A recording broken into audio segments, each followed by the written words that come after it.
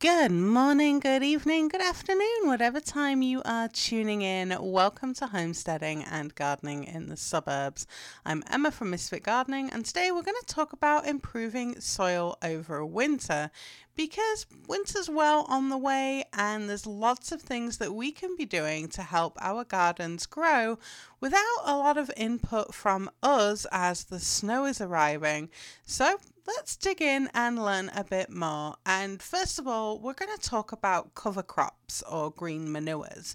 Because if you've got a long growing season, then you might be able to squeeze in some cover crops and you grow those to really hold in the nutrients and stop them from washing away with the rain over fall and winter and early spring.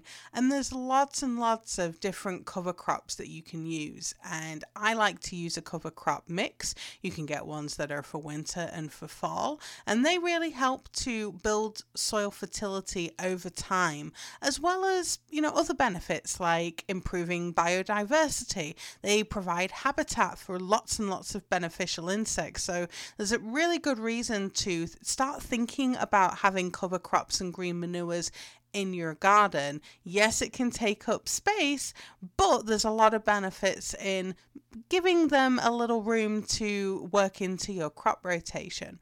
Now, some cover crops are killed by hard frosts, and those, as they're decomposing, those nutrients that they've pulled out of the soil then return back to the soil for planting. So you kind of want to be careful about the type of cover crop that you're going to use. And you want to make sure that it is something that is going to work for your area. There's cover crops that need to be cut back, or they are turned in or dug in. Some you trample and you put black plastic over them to block out the light, or you can put anything that's going to block out the light and it'll kill them off that way. And what happens is after a few weeks, those cover crops, they're decomposing, they're releasing the nutrients in, and your plants that you're planting in there or your seeds that have been sown, they'll then be able to have this flush of nutrients to get established. Now, I know it sounds kind of complicated for people, and there's lots of videos and articles out on the interwebs, and you can definitely check out to see how cover crops can be used in your garden. And of course, you're not limited to using them in a garden bed that's growing in the ground. You could use cover crops in a raised bed, in a garden box, a planter, or even a container. There's lots and lots of ways that you can use them. So definitely have a think about cover crops and green manures. I love the versatility that is out there. Now, I'm not using cover crops at the moment other than buckwheat, which I have a lot of the seed still. So I kind of add buckwheat here and there. I love it because it provides, food for the bees and other beneficial insects. I'm actually working on creating hugelkultur beds and sheet mulching to build fertility into my garden. Now, hugelkultur beds, they involve a lot of digging. So you're going to be digging a trench, and then you start filling that trench with partially rotting wood logs. It doesn't necessarily need to be partially rotting. You can put in just sawn logs. So if you've had a lot of brush cleared or trees that have come down in the wind, then, you can put that wood to use in your garden. So you put these logs and stuff in the trench, branches, wood chips, all that good stuff. Then you would add the sod or the turf that you pulled up off the garden or off the ground, and you put that so it's the grassy side face down on the logs and the branches. Then next you might add some spoiled straw, or maybe you have cleaned out your coop ready for winter, like put that on. You can then add on some compost, biochar, topsoil, and then finally you can mulch with fall leaves or straw. Now, hugelkultur beds, if I can say it right, hugelkultur beds, they're tall, or they can be tall. They're often mounded and they shrink down over time. It basically means hill culture, and because they look like little hills that you're creating. I've seen hugelkultur beds that are over 6 foot tall. I've seen ones that are maybe a foot at the very most. So it really depends on what you are wanting to create. Some people like the idea of creating them with a little bit of digging. Others like to just put them on top of the ground. Do whatever works for you. I find that partially dug a trench, at least 2 spade widths down is what works for us. And that's what we're going to be doing for a lot of the garden beds. So we're going to be adding those logs in at least 2 shovel depths down. You can make the beds as wide as you want. I like to have garden beds that I can reach over both sides, or with my legs, so I can plant things as I'm going. That is easier for me rather than planting one side, walking down and planting the other. But you could absolutely do these beds as wide or as short as you want. And you don't need to do them in an in-ground bed, and I'll talk about that in a minute. So the logs that you put inside of this trench, they kind of act like a sponge, so they start holding water. So over time, your plants are going to need less watering once those whole hugelkultur beds are established. And it can take at least a year for those beds to establish. And making these types of garden beds in the fall means that, number one, materials are a lot easier to get hold of. They're in, way easier supply. Like if you're wanting fall leaves, maybe you've had a very blustery day and there's branches and logs that are needed. Maybe you're clearing up the garden for winter and you need a place to put it all. Hello, hugelkultur bed. Hugelkultur is a great way to really use all the trashy stuff in the garden that needs to be taken care of, and it's an easier way to deal with it because you're not necessarily having to shred and chip everything that needs to go into a standard composter, for example. So it's a great way to put things in. Now over winter, these beds are going to settle a bit and they're going to start breaking down. And if you dig a really deep trench that's below the frost line, things are obviously going to keep moving because they're not going to be frozen solid. But granted, not everybody is going to be wanting to dig that deep, and depending on where you are, that could be really, really deep. So dig as deep as you want, fill with logs, and then just layer in other materials that are going to break down, and finish with a good deep layer of compost and topsoil, and you should be good. Now, if you are wanting to build your bed earlier, let's say you're going to build your bed in the spring, then you're going to have a much, much deeper layer of compost and topsoil so that your plants have got plenty of room to grow whilst that hugel bed is starting to break down and release the nutrients. You don't want your plants to hit those nutrients when they're super high, particularly nitrogen, because you'll end up what's known as burning your plants, and your plants will die off because the soil's too rich for them. So giving them plenty of space to grow whilst your bed is getting established is the better option. But like I said, I like to do this in fall because then I have all that time over winter for things to settle down, and then in spring, as the earth is waking up again, I'm able to add my plants and get started planting without worrying too much about, is there going to be too much nitrogen or too many nutrients available, and my plants aren't going to be happy because of that. Now let's say you have a raised bed in a planter box, or you're gardening in containers. You can make these kind of hugelkultur type of garden beds in those containers as well. And certainly when I lived in the suburbs, I had tall garden boxes that were made from, was it 3 or 4 2x6s that were on the short end, layered up, and then all of that was full of material. And what we did was, as we built the garden boxes, we dug a little bit of a hole and we would layer in things like branches, bits of wood, like untreated wood from my husband's woodworking projects and stuff. Again, it was really important that we used untreated because we didn't want those materials that were being treated anywhere near our garden.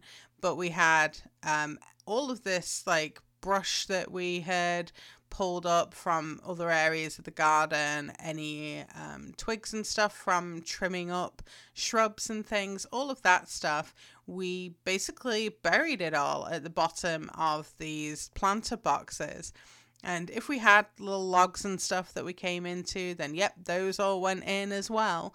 And what we did was we buried all of that. Then we would add material from the chicken coop or fall leaves, and we would pile those in, good 5 or 6 inches. There was a lot of stuff in there. And then we would start adding on compost and topsoil that were mixed together. Maybe I would throw in some mushroom compost and stuff. Maybe I had regular compost out of our compost bin. Like all of that got put in there. And even when I had compost that wasn't all the way rotted down out of the composter, I added that to the garden beds as well, because I knew that they weren't going to be used for a little bit. Now, granted, where I used to live, I had a much longer growing season. I was in zone 7, so I was able to grow a lot more and a lot longer. I mean, I still remember harvesting tomatoes on Thanksgiving. It was fine. And here, like in Maine, I definitely can't do that. I have a much, much shorter growing season now. And one of the great things about having these Hugel type of planter boxes was the first year they took a lot more water because there wasn't as much material, like decomposed material that would retain the moisture. And over time, like over a year, all of that material, like the leaves and stuff at the bottom of the box and those like shrub trimmings and stuff, they all started to break down. And it was actually as we were moving was really when those garden beds came into their own, and they were incredibly productive. We were adding, little bits of compost here and there, but actually they didn't need anywhere near the amount of water that we had been giving everything, because there was such a lot of organic matter that was in there. It just held the water, held the nutrients, and fed the garden. So it's a really, really great way to, number one, reduce the cost if you are having to buy in compost and topsoil. It's a great way to reduce the cost because you're using these other materials. And the other great thing is you can often find on classifieds and stuff where people are giving away logs and things, like, oh, I've got bags of leaves if anybody wants them, or I've got logs, green logs that are for firewood or stuff. And sometimes these things are being given away for free. And if you can, talk to people and find out, like, hey, did you spray these things? Have you used any pesticides? If you have somebody that you could talk to and they haven't used them, then that might be a really good option for you to use in the garden. So there's some options there. Now, in a container, you can also do the same thing. Obviously, it's not going to take as much material because you're in a container. And one of the things that we did on our garden, outside the chicken coop garden, so we have like little planters and stuff. So in the old barn that had to get pulled down, we found some old metal feeders. Now these were kind of rusty and they weren't going to be good for the chickens to use, but we thought they would make kind of cute planters to have, little annual plants growing, maybe some marigolds or some herbs and stuff that we can put into the chicken coop, give them something to do, something to peck and eat and stuff. And because they were really tall, I mean, these held a lot of chicken feed. We actually filled up the center feeder with bits of wood, logs, twigs, leaves, all of this stuff. And then we put on our mix of, and we actually had composted manure that we put on. And I mixed in some soil from from the yard in there. And they've been growing really great, actually. My herbs like rosemary have done incredibly well in that. The first year, I mean, granted, this year we have had a lot of water, so there's been a lot of rain that's on those. But over time, the materials in that container are going to shrink down, and I'm going to be able to add more compost, a little more topsoil maybe, and help keep that fertility in those containers without having too much work to do. So that's a good option as well for people to think about. Like, get creative in the garden and feel free to experiment. And that's really like one of the best pieces of advice I can give to people is just kind of experiment and see, hey, I wonder what happens if I do this, because you might discover something awesome. Now let's talk about sheet mulching, because that's the majority of what I have been doing on my garden is sheet mulching. And sheet mulching is a little bit like hugelkultur, but without the need to bury anything. So what you do is you smother grass and weeds with thick layers of cardboard, and then anything that you happen to have handy that's going to break down, you throw that on top. So we're talking things like grass clippings, fall leaves, stuff from cleaning out the chicken coop. If you're a chicken owner and it's fall now, you are probably thinking of clearing out the coop if you have birds that are in a stationary coop, and getting everything ready for winter, because a lot of us use the deep litter method. We're not going in and cleaning out the coop all day every day during winter, and in some areas that's kind of impossible to do because of the snow. So, if you are planning on clearing out, giving your coop the last clean out before winter, then, this is a great way to use up that material. So you layer on all of this stuff, and then you layer on compost and topsoil, and you want that to be at least 6 inches deep, and then you can put a mulch on top. So maybe that's shredded fall leaves, or maybe it is straw, or whatever you happen to like for using mulch. And this is exactly how a lot of my garden beds in ground have been built in the garden, and this is how I built my orchard back in Utah, was by having this setup where I smothered the grass clippings. I then layered on some other materials that were going to break down, and then we added some compost and stuff. We added on some well-rotted manure that we had gotten from a horse farm, and then we covered everything with a good 6 inches, 7 inches, maybe 8 inches deep of wood chips. And that was all that I did for my orchard. And it was amazing the difference that it made. It turned this little sketchy, really sandy, difficult to grow anything area in my garden or in the yard to this incredibly productive. There was, 7, 8 trees in that area. There was a central maple tree, which was very pretty, and we didn't necessarily want to cut it down because it was helping to stabilize the temperature and things there whilst those trees were getting established. And year after year after year, it was getting better and better and better, and more harvests. And I really miss that orchard because I had all of these wonderful herbs and stuff that was growing there. It was a beautiful place to spend the time. And all of it was done by sheet mulching and covering with wood chips. So we just really used what we had available there, and again, doing the same thing here. So we're putting these beds together, and the older beds are the most productive because those materials have broken down and are releasing nutrients for the plants. And a lot of the beds that I've made in the garden here in Maine have been just cardboard and wood chips, because that is all that I had available. I had a lot of cardboard coming through. My neighbors have given me cardboard. We've had cardboard from deliveries of stuff. We just saved all of that cardboard and put it all down, and then we had some wood chips that were delivered, luckily, because as there was some tree trimming that was going on to protect the power lines. Was it last year? And I just happened to be home when they were going past, and I asked them if they would drop off the wood chips when they were done down the street.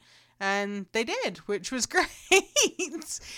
So now anytime I happen to see people having, anything trimmed and stuff, it's like, hey, are you needing the wood chips? If you need a space to drop your wood chips, bring them over here, because for me, I really like to have a lot of wood chips. Like, they're great to go in the chicken run because the chickens like to scratch through them and stuff. But really, I love to use them in the garden, and I like to use them on the garden beds rather than in the footpaths, because even though I've had wood chip footpaths, I always find that things seem to grow so much better in the footpath than in the garden bed. So, and I don't mind mowing. Mowing's kind of fun sometimes.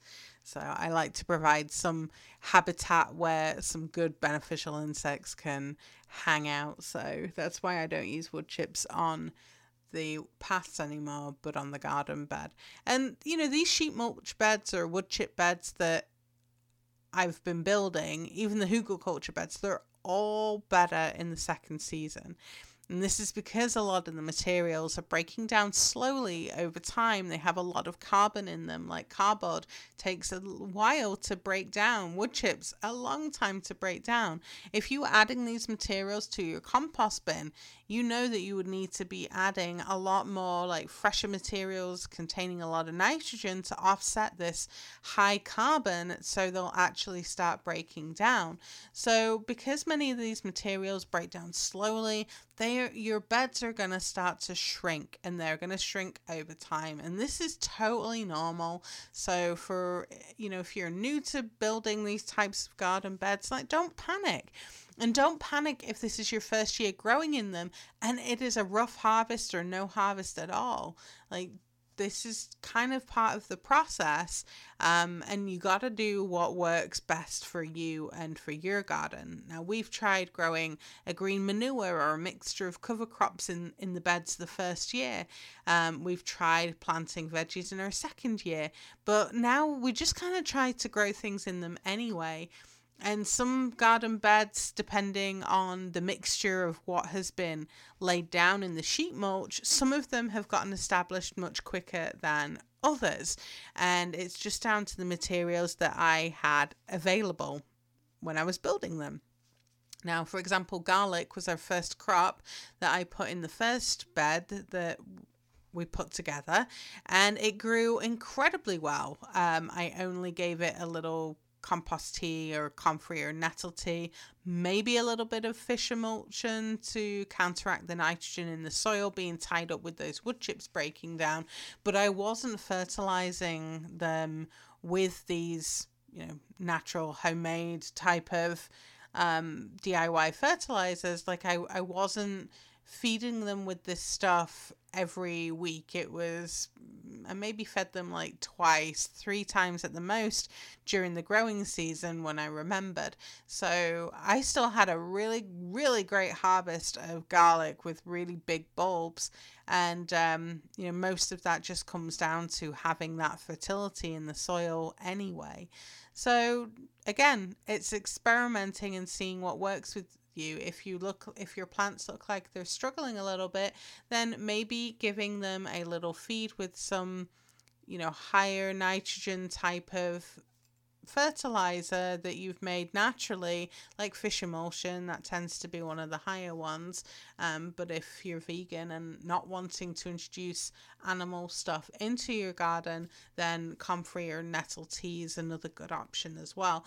But those types of fertilizers are going to help provide the nitrogen that is then going to help give your plant a boost without having to kind of fight for some of the nutrients from things like wood chips breaking down. So that's an option as well. Now, this year we've been working on composting a lot more with our 3 pallet compost bins. And unfortunately, or fortunately, these are now lush winter squash jungles, and they've even got tomatoes growing in them. So I kind of left them alone when I saw that these plants had gotten established, because some of the other plants in the garden were struggling with the water and the weather. So I just kind of said, well, you know what, we're going to let these grow and see what happens. So I harvested a delicata type squash from it the other day, but there's kind of acorn type of squashes in there. There's pumpkins. There's all sorts of stuff growing. I even saw some little butternuts. So that'll be kind of interesting to harvest those and see how they taste. But those were all volunteers that were growing. And I love saving seed and growing out volunteer plants, because sometimes you kind of find something that's really, really awesome that has just been kind of hiding out in these seeds, just waiting for a chance to grow. But because my composters are no longer available to add the compost, what's a girl to do with things that are needing to go into the compost? Well, everything coming out of our kitchen either goes to the chickens, the wormery, or to the bokashi composters. That's my composting stream. Now we're on a slightly bigger homestead. Obviously, the chickens take a lot of stuff, but there's things that they can't have. The wormery will take a few things, and the bokashi composter will take the rest. So things that can't go to the wormery. Now, I need to give a big shout out to Heather if you're listening, because you definitely inspired me not to give up on worm composting. And you told me all about the method that you use with an old cooler for your worm farm. And I got to tell you, it is working incredibly well for us. So thank you so much for reaching out and telling me all about it. And if you have been failing at having a worm farm and it's just not working with like one of those purchased worm farm type of composters, think about building one from a cooler, because it is working for me incredibly well, and I'm actually really excited about having to harvest that worm farm relatively soon, actually, because there's so many beautiful worm castings that are there that are just gonna help my garden grow in the next year. So I'm just thrilled so much about this. So on one hand, I have things going to the chickens, so they're helping to feed the chickens and offset the amount of commercial chicken feed that they're using when they're not out on the ground scratching on the pasture. The wormery is obviously producing worm castings, which is going to help condition the soil and provide some additional nutrients and microbes and stuff. And then the bokashi composters, a lot of our kitchen waste goes to the bokashi composting. And the bokashi composter is a pre-composting treatment. It uses microorganisms that thrive in a low oxygen environment that ferment and pickle the waste.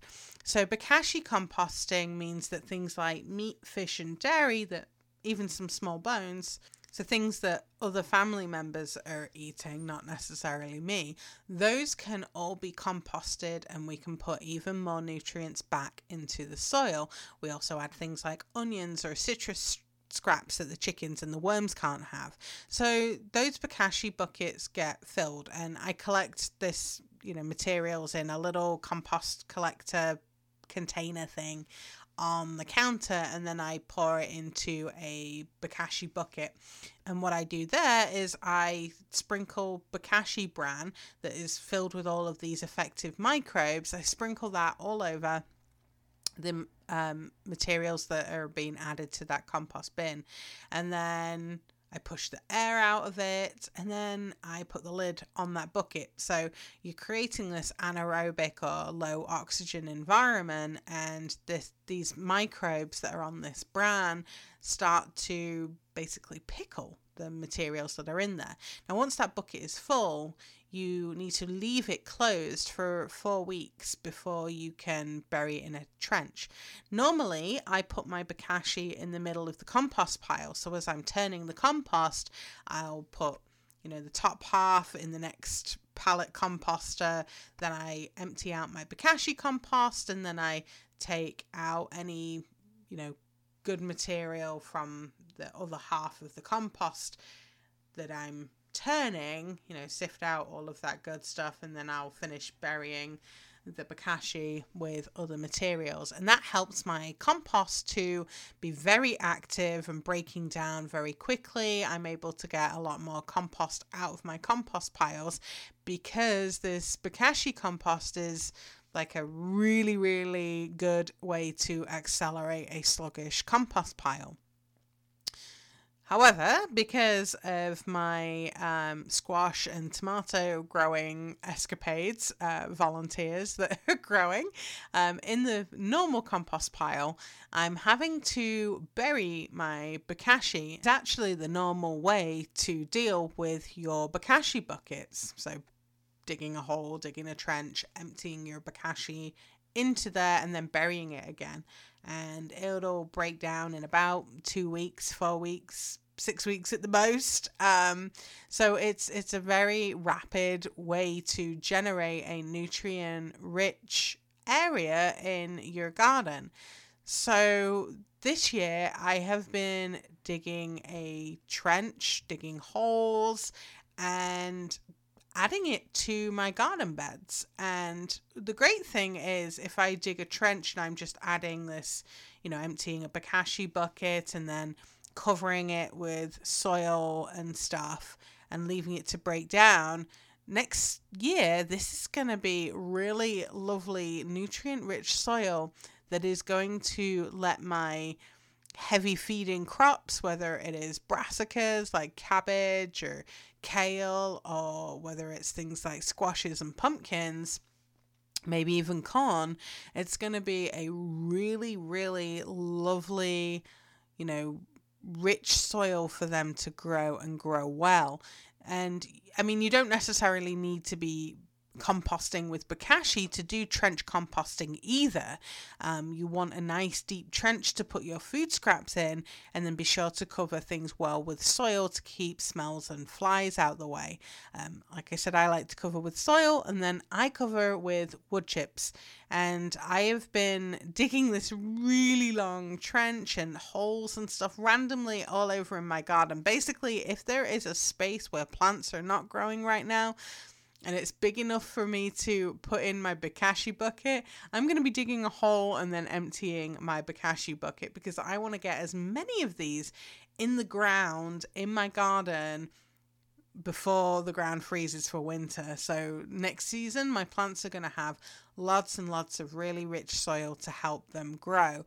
And that can only be a good thing. But trench composting is a really good option for people to think about for your garden, especially if your composters are full, you're not able to get anything more in, your space is limited, and you want to be able to compost and use a lot of these nutrients that are coming out of the kitchen. You don't want to just throw them in the trash. So there's options. And if you're growing in containers or in tall garden boxes, you can even think about adding a wormery or a worm composter to the bed. There's a ton of articles and videos of gardeners that basically take like a plastic tube, like a downspout from a house, drilling holes in it part of the way up the length of the pipe, and then you bury it with that perforated end in the soil, and part of the pipe sticking up out of the garden bed, and so you know where it is, and then you just fill that pipe with food scraps and composting worms. There's even tall planter towers that are using worms to help your garden grow. And you can buy those. There's also DIY options for those. And honestly, since it's the end of the growing season, you might be able to pick up garden planters really cheap at the store on clearance, or check out your local classifieds and see if there's a great deal there. So there's lots of options that are there for you. You can incorporate a traditional composter into a taller growing bed. You could have a compost bed that you move onto different sections of your garden beds. So you could build like a pallet composter with 4 pallets and keep everything enclosed, and you take it down at the end of the season and spread out all of that compost along one garden bed, and then next season you add, you build your 4 pallet composter, by basically creating a cube with 4 pallets, creating each one of the sides, build that onto another garden bed, and then that's where you add all of your materials to start build up throughout the season. Then at the end of the season, you move everything down. There's lots and lots of options and lots of ways that you can get creative with adding fertility into your garden. So, and you might be wondering, can I combine some of these methods and try them out in your garden? And yes, you definitely can. It's your garden, so if you want to experiment, then give it a try, right? The only thing that can really happen is you learn what works and what doesn't for your garden. So I would love to know from you, what method are you using to add fertility to your garden this fall? Let me know over on the Facebook group. Until next time, I hope your garden grows beautifully, and I'll see you next time.